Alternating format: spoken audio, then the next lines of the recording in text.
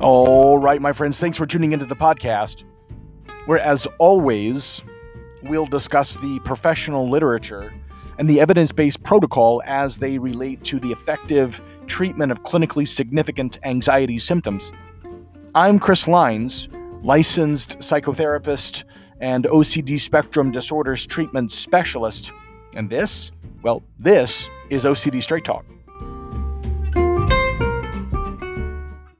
Like, aside from adhering to the 5 pillars, there's really just two general but primary reasons that individuals tend to not make much progress relative to their OCD. And maybe you say, well, hang on a second, what are the 5 pillars? Well, the 5 pillars are like 5 rules that you got to work to follow if your hope is to make meaningful progress and within a reasonable period of time. And the first of those is, well, you got to go see a therapist, right? And you have to go consistently. I'm not talking about canceling your session every time you fucking get tired or whatever it is. You have to go see a therapist who's hopefully an expert in the area of treating anxiety disorders and OCD, and you got to go consistently. And so what that means is, by the way, you got to do exposure therapy when you go to session. And that bleeds into the next pillar. The second pillar is, and you got to do homework in between sessions. And maybe you say, well, what's my homework? Well, generally speaking, your homework in between sessions is going to be the exposure that you did at the previous session. The third pillar is you got to be able to accept uncertainty relative to the material or the nature of your intrusive thoughts. In other words, what you're saying essentially is, maybe that'll happen, maybe it won't. I really don't know what the future holds. And that allows you then to have greater leverage relative to the resistance and prevention of compulsions. But I get ahead of myself. The fourth pillar is you got to work to fill out what are called ritual monitoring sheets. The ritual monitoring sheet is essentially like a journal that you fill out and complete each day. And in that, you're not only identifying intrusive thoughts that you're experiencing, and of course, the level of anxiety that these thoughts cause, but even more importantly, you're identifying the behaviors that you're engaging in order to reduce your anxiety or quiet the volume of, or even get rid of your intrusive thoughts. You're working to identify the compulsions. The fifth pillar is you've got to stop the compulsions. And this is where it gets interesting, because I say you got to keep the 5 pillars, and it's important.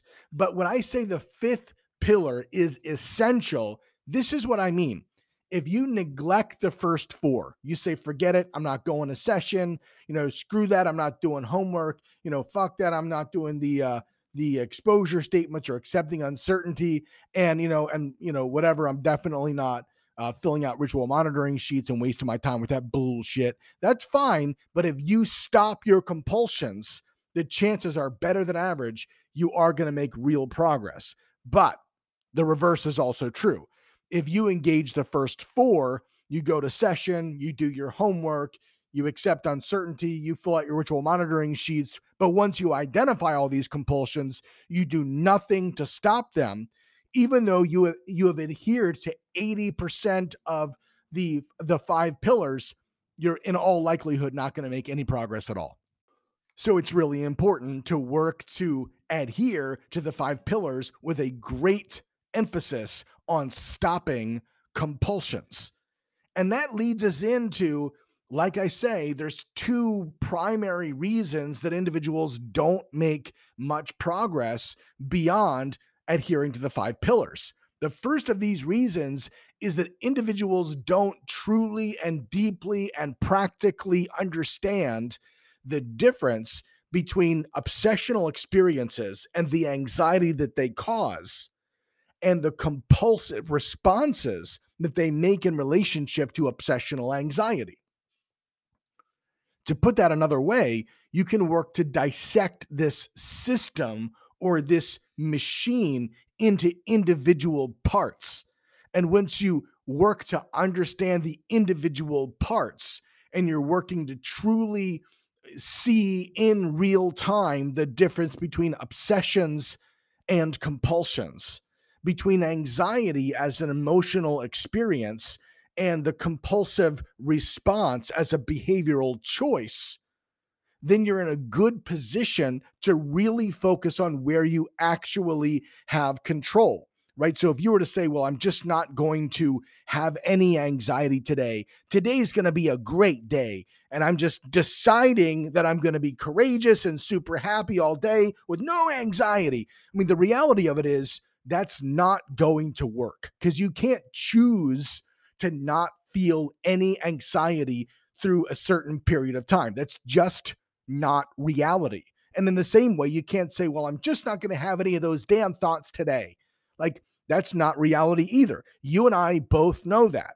It would be wonderful if we could just unplug the bitch from the wall. But the reality is, you can't just stop having your intrusive thoughts, no matter how hard you decide to do that, right? Anybody who's ever actually tried to thought block will tell you thought blocking is a fool's errand, right? It doesn't actually work. It only encourages the thoughts to keep coming back at you, right? Where you actually have control, and you've heard me say this 1,000 times, right, is relative to the compulsions. Where a lot of people get tripped up is they don't fully and practically understand the difference between obsessions and compulsions. This is particularly true relative to ruminative thinking, because rumination is a compulsion, but rumination is also a thought process. And so it's super, super easy, even for skilled and experienced OCDers, to fail to see the distinction between obsessions and compulsions when both of those are happening in your mind. But it's even true for individuals to fail to see the difference between obsessions and compulsions when compulsions are motor or behavioral responses. Still, they can fail to see a meaningful distinction between the two of them. What that means is they're seeing the symptom experience from a bird's eye view, not really understanding the different pieces and parts relative to the system. And when they don't understand the pieces and parts relative to the system, they're not going to effectively focus their attention on the compulsions and stop them. And that brings us to the second reason that, generally speaking, people don't make much progress. And that is because they fail to truly see how subtle some compulsions are, right? And they'll hear someone like myself say, well, compulsions can be subtle, compulsions can be, hidden in plain sight, compulsions can be habitual and hard to identify and all this stuff. And they're going to think to themselves, well, I've got all this shit locked down or whatever it is. But the truth of it is, here's the reality. If you're still feeling highly anxious, right? If you're one of those individuals who would say, I haven't done compulsion since 1985, right? But I'm still anxious every day.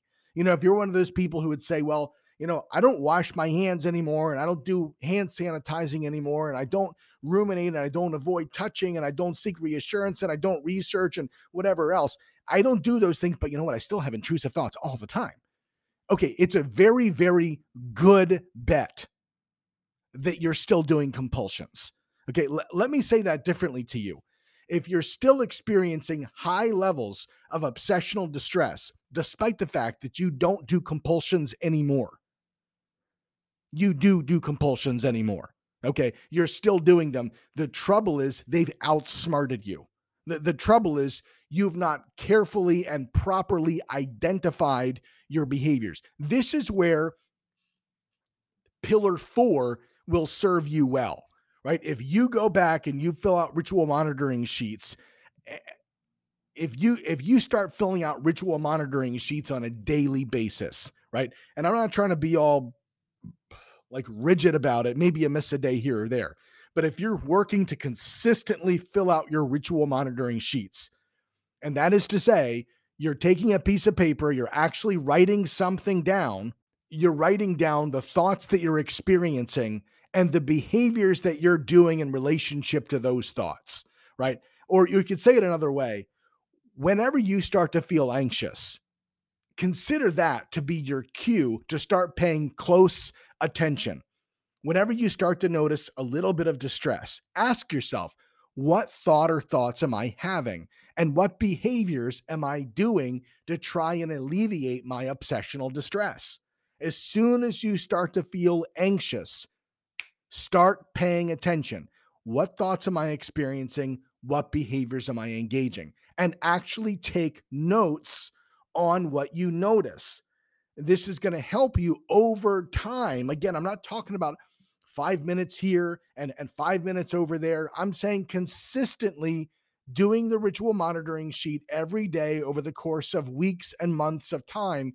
You are going to start to notice detailed behaviors that you otherwise wouldn't have noticed. These are where your compulsions are. These behaviors have to be stopped. Lots and lots of people are going to either fail to see a meaningful and practical difference between obsessions and the anxiety that they cause and the ritualistic response.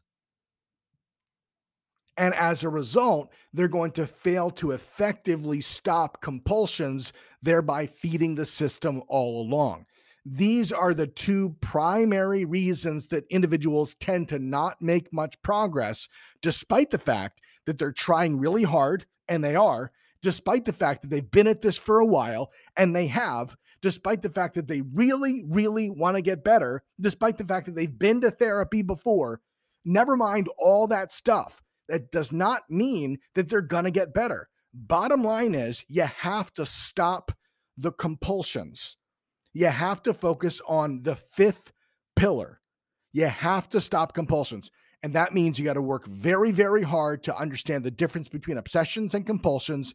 And you have to work to understand where the compulsions are happening and then choke the shit out of them.